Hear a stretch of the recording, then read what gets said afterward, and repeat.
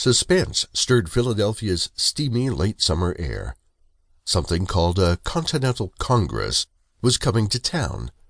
For weeks, conversations in America's largest and most cosmopolitan city had turned on little else. Ordinarily stoic citizens contemplated the event with open curiosity. Tavern patrons speculated endlessly over possible outcomes. Innkeepers probed travelers for news from elsewhere. No one quite knew what to expect from the assembly of delegates streaming in from colonies north and south of Pennsylvania, but the folks of Philadelphia sensed, nevertheless, that it would surely be a momentous happening. They understood that the meeting was not exactly legal, and suspected that it might even be treasonous, which added to the feeling of nervous anticipation. It was August, 1774. The gathering was the bitter fruit of an acrimonious decade, marked by oppressive acts passed in faraway London. Americans deemed these acts absolutely intolerable, and they often reacted with violence.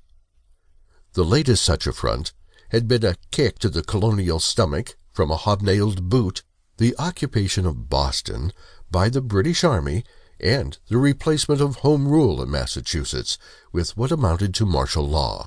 Representatives from British colonies up and down the Atlantic seaboard crowded dusty roads, converging on Philadelphia.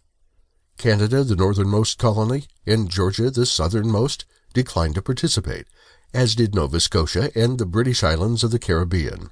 But 12 colonies, forming a solid line stretching from Massachusetts to South Carolina, had delegations on the way.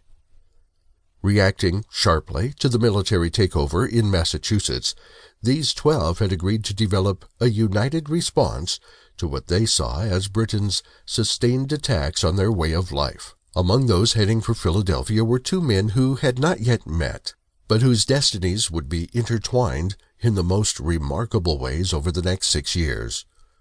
One, Benedict Arnold, was from Connecticut, and the other, George Washington, was from Virginia.